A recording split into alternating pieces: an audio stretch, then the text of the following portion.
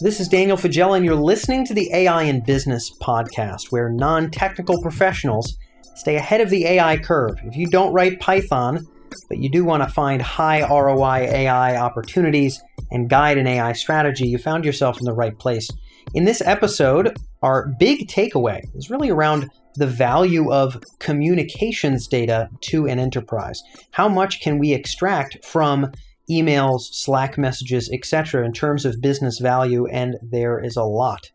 From an industry-specific standpoint, we're speaking today about compliance, in this case in financial services. So there's a lot to learn from a big picture perspective, but we're using the example within financial services to crack that open. Our guest is Arcangelo Grisi. He is the head of market surveillance for the United States for HSBC, one of the largest financial services organizations in the world, with some $50 billion in revenue. In this episode, Arcangelo explores the monitoring of trades when it comes to manipulating the markets, as well as the monitoring of communications, and just how challenging but important that job really is.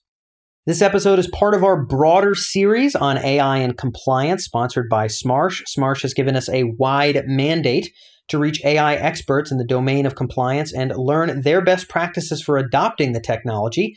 We're grateful for their support to be able to find and bring on board great experts, including Arcangelo. There's a lot to dive into today. If you are outside of FinServ, I think being able to see just how much financial services firms can benefit from communications intelligence should be eye-opening. If you are in FinServ, there's almost no way around the fact that this kind of technology will be a part of your organization's future sooner or later if you're involved in wealth management. So without further ado, let's fly right in. This is Arcangelo Grisi of HSBC here on the AI in Business podcast.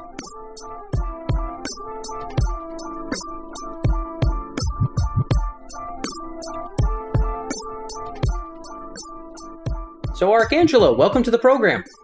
Hi, Dan. Thank you for having me. Nice to meet you. Yes. Good to be able to catch up. We've got a topic that is directly in your alley that we're covering. We have this entire series around sort of compliance factors here. And I know you're more on sort of the market monitoring side of things, more at looking at market surveillance at a high level. Some of our listeners will be a little bit familiar with the idea of insider trading, but obviously the problem is much more wide than that. Can you talk about basically what market surveillance involves and how complicated it can get? Thank you, Dan. Absolutely. So you mentioned insider trading, right? And that is probably the one that we tend to hear the most. It could be on TV or on social media. But just to give you an idea of how big of the size of this issue or the size of the issue that market surveillance tries to tackle, we have more than different type of market abuses. So insider trading is one of them. That is front running, spoofing, the list goes on. Not only we have 40 different type of market abuses, we have more than 30 different product groupings, because you need to consider that insider trading in a product looks different than insider trading in another product, right? So, and the different product groupings will be cash bond, equity derivatives, FX forwards. So by the time that you combine these two, you have more than 1,300 different scenarios that might require coverage for an organization. And if this number looks bad, it gets worse, because imagine that now large organizations, they operate across the world in multiple jurisdictions, so they might have to deploy the same control into multiple locations. So you see now that what is the undertaking here. Not only that, more than 1,300 risk scenarios are just for the base case of that risk, but that risk can manifest into multiple different ways. And some of them might require actually coverage. So actually the number of scenarios that require, your attention is far, far greater than 1,300. So you can see here that given the size of this issue, there is a need for the industry to evolve, right? To try to leave all their detection system, move towards more sophisticated ones. Got it. So there's a lot to track across many, many dimensions, and things get extremely complicated very quickly. We're going to be diving in on where AI fits in, and I know there's many, many use cases here. There's certainly a lot of AI vendors in this space. But before we do, I'd love to get your perspective on how the problem is being solved now. Currently, you're working with HSBC, which is literally among the largest financial service organizations that have ever existed on the planet. You guys process a lot of transactions. AI certainly was not there at the founding of HSBC 200 years ago. How is it? Not even close, not even close. So So, and clearly the company's leveled up. We've met many smart HSBC folks over the years, but, this was a problem being solved absolutely without AI for quite some time. And most of it is probably being solved without AI today. Can you talk about how do we manage this complexity with humans and with current IT systems? What are the workflows and processes, maybe like a high level, just to see how humans are dealing with this right now? Fantastic question. And you are absolutely right. Not only AI was not there 200 years ago, but the issue keeps getting bigger and bigger. Imagine this. The idea of surveillance in the way that is conducted right now is different from how surveillance was done 20 years ago. Okay. There are different and more sophisticated type of risks that require our attention. So that's why within the universe of compliance, I would say the surveillance is kind of the younger cousin, if you want to call it like that. Okay. So today, how the industry is approaching this issue is through rule-based controls, and now wants to migrate to risk-based control. And now, what are these things? Rule-based control is really simple: A plus B equals C. So translated, as long as certain conditions are met, give me an exception that has to be reviewed by an analyst, right? And you can see that in this approach, you definitely have technology limitations. It's like applying an if function on a worksheet. You can get really creative, but it will still have limits. But now the industry, given the size of this issue, or like in terms of the universe of controls that need to be put in place, since this one is expanding, then the industry has this need to transition to risk-based controls. And these risk-based controls start with, let's say, more advanced statistics with the ultimate goal of reaching, and deploying AIs. And that's where actually the quality and the completeness of the data sets that an organization has comes to place. Got it. And so I guess we're now going to start toggling into where the quality and completeness of those data can be brought into place, and then also be processed by algorithms to maybe bring about some value. So many, you brought up the 40 types of this, 30 types of that, so many combinations of all of these factors that we have to monitor. So you might have to maybe start with some individual pockets of where AI fits in and handle this in categories, but walk us through a little bit about how can our data start to wake up and add value to this very challenging, increasingly complex problem? Definitely. So a market surveillance program, let's say, is based on three main pillars. You have trade surveillance, e-communications, so it's your email, your chats, right? And audio communication, so all your phone calls. The AI that you deploy in each one is different. It's single one, or at least that's seen a single one that goes across all three of them, because the issues that they face are different. Consider actually this: if the mission of surveillance is to detect misconduct in market abuse and market misconduct, right? You can see that the misconduct piece is specifically tied to communication spaces, which could be bad behavior or any different type of risks. So now, how about then we start from these two, from voice and e-communications, and then we can see what the market is doing right now with risk-based models for trades.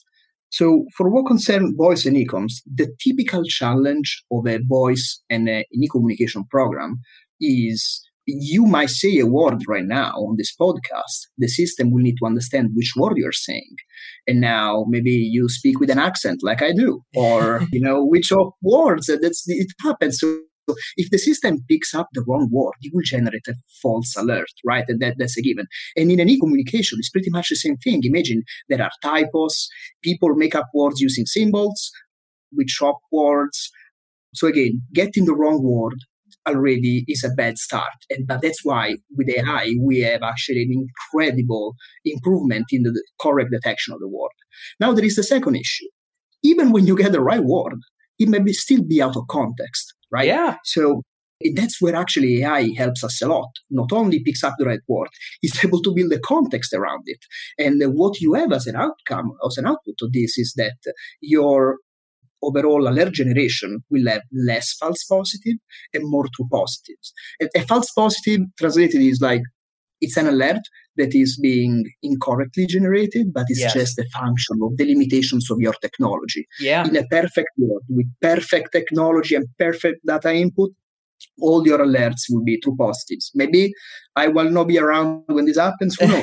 But technically, that's where the industry needs to go. It needs to lower false positive and increase true positive. And AI in communication is playing such a pivotal role in tackling these two issues. And we are seeing actually many of these examples. There are many vendors that have really interesting solutions right now in communication surveillance. It's been fantastic. For trade surveillance, though, for many reasons, I guess, we are lagging a bit behind compared to communication surveillance. This is at the industry level, the entire industry. I've seen vendors with incredible products, multiple vendors, but when it comes to trade surveillance, we are again still lagging a bit behind. What we are seeing in trade surveillance as an industry is an adoption of advanced statistics, some more, let's say, complex systems, but again, still a bit back. There is one interesting thing that is happening in trade surveillance is that beyond the typical market abuse detection that we just mentioned right before, right? So insider trading, spoofing, front running. Beyond the typical market abuse detection, there are actually AIs that are built around trading behavior. Imagine these AIs will just look for outliers in your trading behavior, or they will look for outliers in the trade life cycle. Will flag an alert, and then the analyst, of course, will need to look at this in conjunction with everything else and to make a determination. Got it. So I'm interested actually in why trade surveillance has been so much harder than the communications intelligence side of things. Let me just touch in on the communication side really quickly, because I know this has been brought up on a few occasions over the course of our series here. Communications is also getting more complicated with the number of channels for communication, right? I can imagine at some point we were looking at email, and now we're looking at email, and we're looking at Slack, or we're looking at Microsoft Teams, and we're looking at text messages and WhatsApp. And how is the industry dealing with the proliferation of new communications channels where people might start to, communicate together and find ways to manipulate the market? They might work around email and use other channels, or they might use, all these new emerging tools. How are we adapting to that today? Great question. And actually, it's a really an actual question, because regulators right now are more and more interested, right, in exactly the issue that you just mentioned. So what financial organizations are doing is that they have approved communication platforms, right? They want employees to use the approved communication platforms. And they will, of course, build a surveillance program that also has to detect when employees are trying to circumvent, certain policies. But to your point, right, 30 years ago, nobody knew what Facebook was, what WhatsApp was, and you name it, Telegram, right? And these are all things that are coming out right now. So every financial institution has a list, again, of approved communication application, and they want the employee to stick to those. Got it. But of course, it's challenging if people want to manipulate the market. This is what we would refer to as an adversarial system. One of the things here, Arcangelo, that we think about at Emerge is we want to look at what AI applications are proving out some kind of an ROI today. And we also want to think about what are the applications that are inevitably going to be part of the future. And for us, any adversarial system is one that inherently you can't create enough rules to handle all of it, because you probably are seeing yourself, maybe on a daily basis. There's very smart people trying very creative things to work around some of these channels and work around some of these, simple rules of detecting a keyword or what have you. Are there ways to pay attention to some of these non-approved channels? In other words, the WhatsApps, the Slacks, the whatever else the non-approved channels are there any ways at all of accessing those if people are using a company device, or are there ways to take that into account? Because it feels like definitely a big, risk. So yes, then to talk about this again, what can a financial organization do when they cannot possibly know what is happening outside of their doors, right? And outside of their doors could be an employee leaving the bank and talking about something that they should not talk about on the street, or just use a non-approved device, which is the one that you were mentioning before. So that's when the surveillance here is getting more and more sophisticated over time, because it has to take into account these scenarios. That's when you start to actually reference your findings in trade surveillance, in e-com surveillance, and in voice. When you start to leverage, again, a trade alert with potentially any other flag that you have in the other alerting systems. But again, it's an evolving situation that will keep evolving, and I guess it's regular course of business. Yeah, and speaking to that evolving, we're going to talk about the difference between trade surveillance and communications surveillance here. But just on the communication side, one of the challenges you brought up is just properly detecting the words, particularly if it's in voice or if it's some kind of abbreviated text. Also, the meaning of the words, the context of the words, all of that. It's even the context of the sentences, of the paragraphs, of the conversations. There's so many things.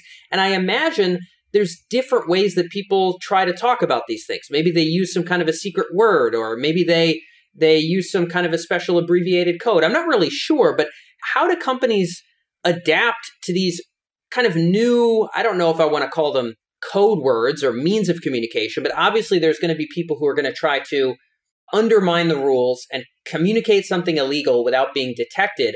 What is the process for sniffing out those secret patterns? Because it feels like AI could help there, but it's also very hard to know what we're trying to detect.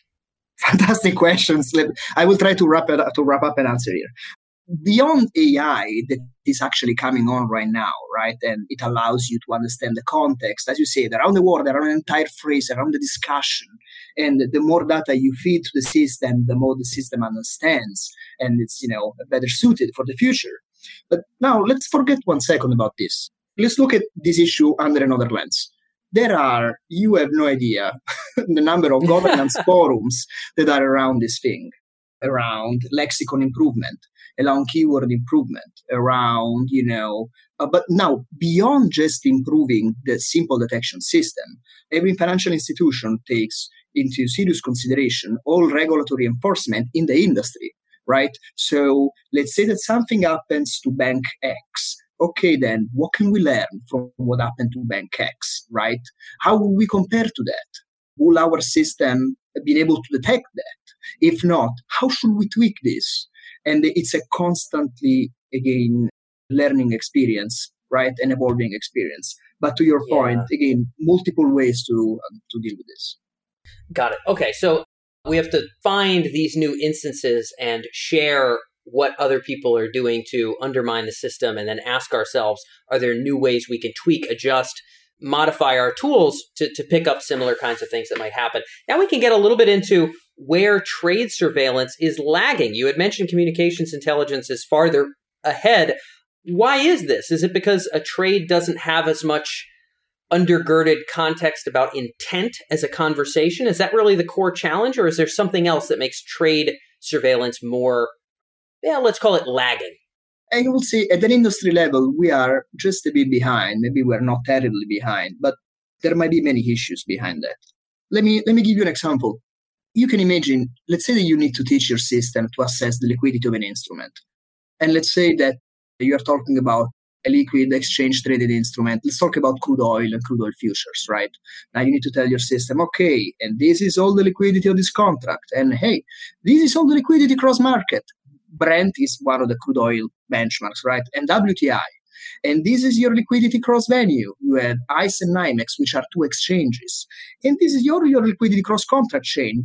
And, after you have done all of this, hopefully your system picks up in a good way what's the liquidity of a futures on oil. But then you look at the fixed income and you have all these different platforms because the market is traded mostly OTC. So there are clearly different challenges here. And if you don't have your inputs right, you can't expect too much on the output, right? And this would be one of the challenges. But I guess that probably this is not only just this, but I think it's really important to keep in mind the size of the issue for comms and why probably comms, communication, and why probably communications were preferred to, be the first areas to invest in when it comes to AI. And just for a specific reason, imagine every time you have a false positive on a voice communication, you will need an analyst to listen to the call. You know how much time it takes if you have a false positive there compared to a false positive on a trade alert. So running a communication program for a financial institution is extremely resource intensive. So probably there was a better return for the investment, if I had to guess, on expanding first on comms rather than trade. Interesting. The other thing that comes to mind potentially, Arcangelo, is just the proliferation of of natural language processing in general, the ability to understand intent and to cluster together similar things. These days, I could search for a certain very complicated pharmaceutical paragraph in some research paper, and I could find all kinds of research papers that reference very similar interactions with very similar obscure amino acids. And similarly, in the communication side, there might be a very sneaky conversation being had about making an illegal trade of some kind, but we might be able to use NLP to detect very similar things. So my guess is it may also simply be the maturity of NLP and how naturally natural language processing would lend itself to communications. While on the trade side, what are we looking at? We're looking at what was traded. We're looking at what volume was it traded at. We're looking at how frequently was it traded, or what time of day, or whatever the case may be. And yeah, maybe there simply aren't the same kinds of systems there. No, may I just suggest one thing? How about we try to overlap all the things that you said, which I agree with all of them, right? To one thing, just, creating your personal behavior. Then goes to the office in the morning. He gets in the building at this time. These are the areas that he accesses. This is the first phone number that he calls. So what I'm trying to say is that on top of having a trade surveillance and the communication surveillance in place, again, don't forget that banks are also investing in behavioral analytics and trading behavior, right? And the value, if you really want to unlock the value, usually of all your platforms, you need to combine them. You should break out of silos. And that's probably, I think, where you can get most of the answer to the question that you are referencing right now. You need to break out of the silos. You need to cross-reference everything that your systems are giving you. Well, of course, this is definitely where things have to go. It's the same deal in cybersecurity. It's the same deal in payment fraud. If we're looking at one data source, it's questionable if we're able to connect the dots between multiple. Of course, that would be ideal. But now, Arcangelo, we can start to lean into some of the challenges as we get to the end of the call here. Clearly, some of the challenges involve how we connect the dots across silos, because as well as I, when HSBC first set up its IT systems, they weren't intended to be interoperable for algorithms to be trained on them. That's not exactly how things operate. And of course, there's political factors here, and there's privacy factors for sharing data. So, it does feel like this interoperability is a huge opportunity, but it's also one of the big challenges. Maybe you could walk us through some of the hurdles that financial services leadership has to overcome in order to successfully deploy these technologies and see not only less false positives, but maybe even less false negatives, and just do a better job. What are some of those hurdles ahead? Oh, wow, you touched on all the right points. So let me just elaborate on what you just mentioned. So first of all, you're right. We need to consider this. In large organizations, usually the data owner is not necessarily the data user. Okay, so when we go from rule-based systems, which I mentioned before, to risk-based ones, which are much more sophisticated, leaders in the surveillance space need to understand. They need to have their stakeholders on board. It's a journey. It's a long and complex journey, and they need to do it together. So that would be the first thing that I would say. And another point, which is you touched on, and which is absolutely right, even in the same organizations, you may have different data sources, and those are not always compatible or not always readily compatible. So you might need now to invest in, a lot of IT resources just to make everything compatible and readable, in the same format. And that is more difficult than most people think about. And then there is another one, which is, I would say, if it's not the most pressing issues, but it's something that it's definitely out there. You can have a complete and clean data set, yet that might not be available to you. Imagine there are data sharing restrictions across countries. Yes, you cannot take data out of Singapore, out of Germany, and just rework the data here in the US, right? So you will need to deal with all those things. And since we are now transitioning towards sophisticated systems, the difference between day and night, are we gonna make it or not? It's how we deal with all these issues. But even now, beyond those, at a lower level, let's say, on terms of what kind of data issues we have, I will say, and maybe people take things for granted, but nothing is granted in this space, I guess. Are you able, just by looking at your trade data, to identify which transactions are client-facing, which one are street-facing, so other market makers, and which one are just internal book transfers? If your system doesn't allow for that, then you need to have enhancements in your data, which means, of course, cost for your organization. Can you, or when a trader is facilitating a client order, are you able to understand which transactions are actually to be considered towards the facilitation of the client order? More challenges. So again, in order to have a successful transition to these risk-based models, leaders need to understand and need to deal with all of these challenges. Yeah, I mean, and this is, I can imagine, of course, you're just naming them, which is absolutely the very tip of the iceberg. But what's coming to my mind right now is that it's very good that they have an understanding of the capabilities, that they have an understanding of the core hurdles ahead. Maybe there's a closing insight here as we wrap up, Arcangelo, around thinking about the right place to start, because I'm imagining a very large organization would basically say, okay, we have issues with transferring data, but what are the geographic regions where we want to break down those issues first? Or we have issues with accessing data of certain kinds, or with the way that we store and the real timeness of how we track and upload our data. And there's certain areas of that we need to improve. There's many places to begin, and of course, many challenges to be overcome no matter where we start. Is there any right way to think about what are the first few opportunities to start to free up the value of our data to help with this process? Is there any guidance around getting started? I will say, and also on the back of what we discussed on this podcast, right, on the challenges that how do we deal with this, I will say that leaders should start to think in terms of breaking out of silos.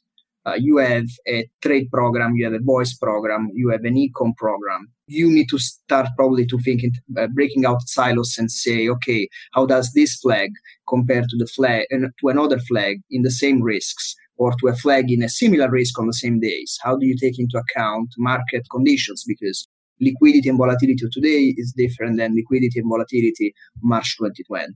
So I would say, first of all, leaders need to break down the silos, need to break out of the silos.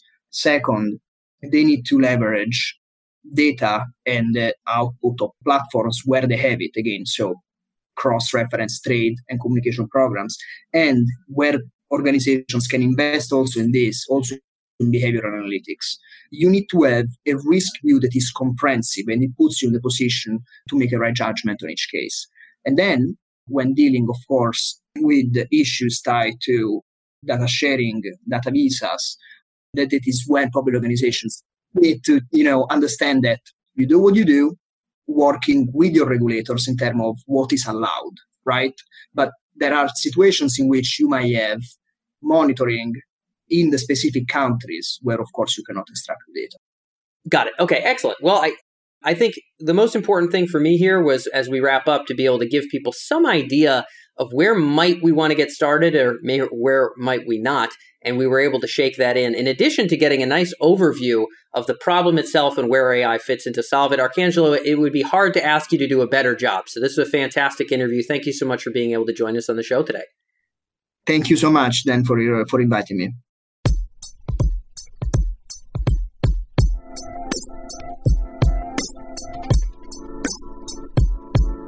So that's all for this episode of the AI in Business podcast. A giant thank you to Arcangelo for being with us. I love when we can feel the enthusiasm come through for a guest.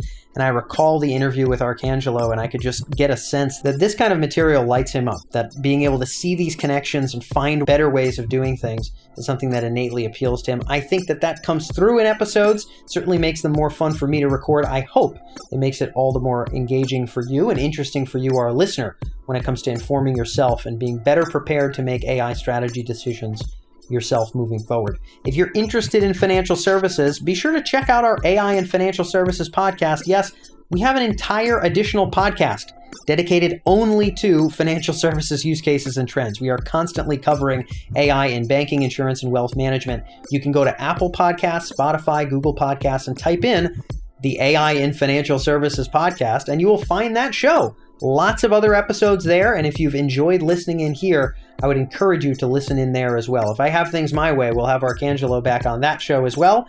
because I'd certainly like to find another reason to chat with him. So again, check out the AI and Financial Services podcast on Apple, Spotify, or other media channels. Thank you so much for tuning in today. I look forward to catching you in the next episode. You're on the AI and Business podcast.